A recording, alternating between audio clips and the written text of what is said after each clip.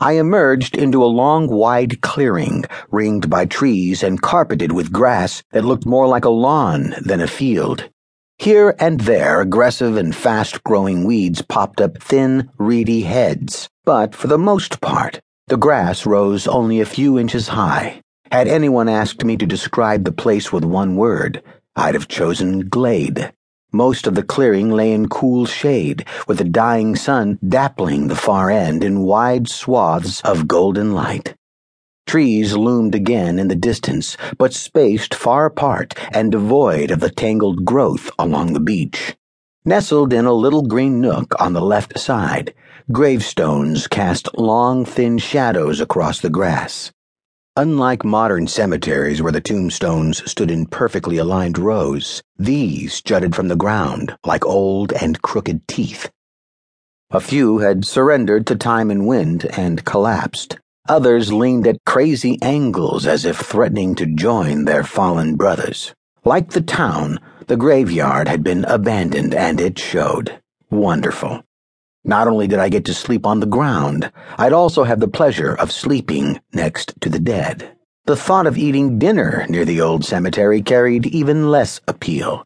I had no idea where the center of the old town might be, but given the size of the island, it couldn't be far. I made short work of the tent, placing it at the edge of the sandy soil between grass and trees, and set about gathering firewood. The task proved easy enough. A past storm, or a series of them, had washed tons of debris and dead wood up into the twisted tangle of trees and vines just up from the shore.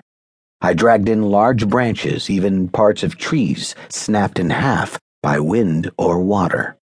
By the time I'd finished, the sun had drifted low on the western horizon. Cool air settled in as the shadows grew. The bite in the wind carried the promise of a chilly, if not cold, night to come.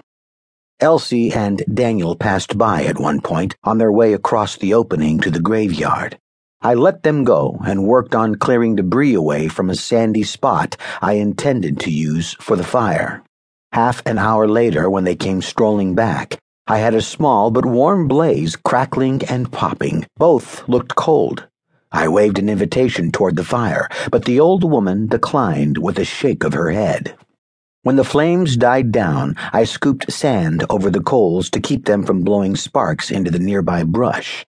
After the meeting, I figured I could rake the sand away, toss on a new batch of firewood, and have a roaring fire going in a fraction of the time it would take to build a new one from scratch.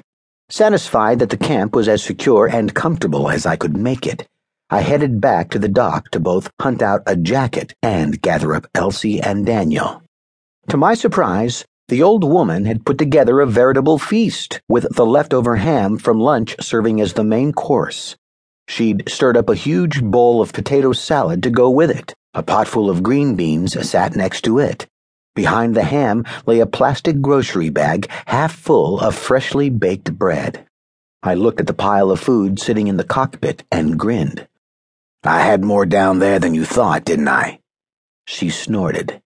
"You got a mess down there, that's what you have. I've never seen stuff thrown around with such carelessness. One thing you are not, Hill William, is organized." I ignored the comment and pointed to the bread. "Never mind where you found the stuff to make that. How did you make it? The whole cooking arrangement on this boat is a 2-burner stove." She rolled her eyes. "See? That's what I'm talking about. Do you even know what a Dutch oven is?"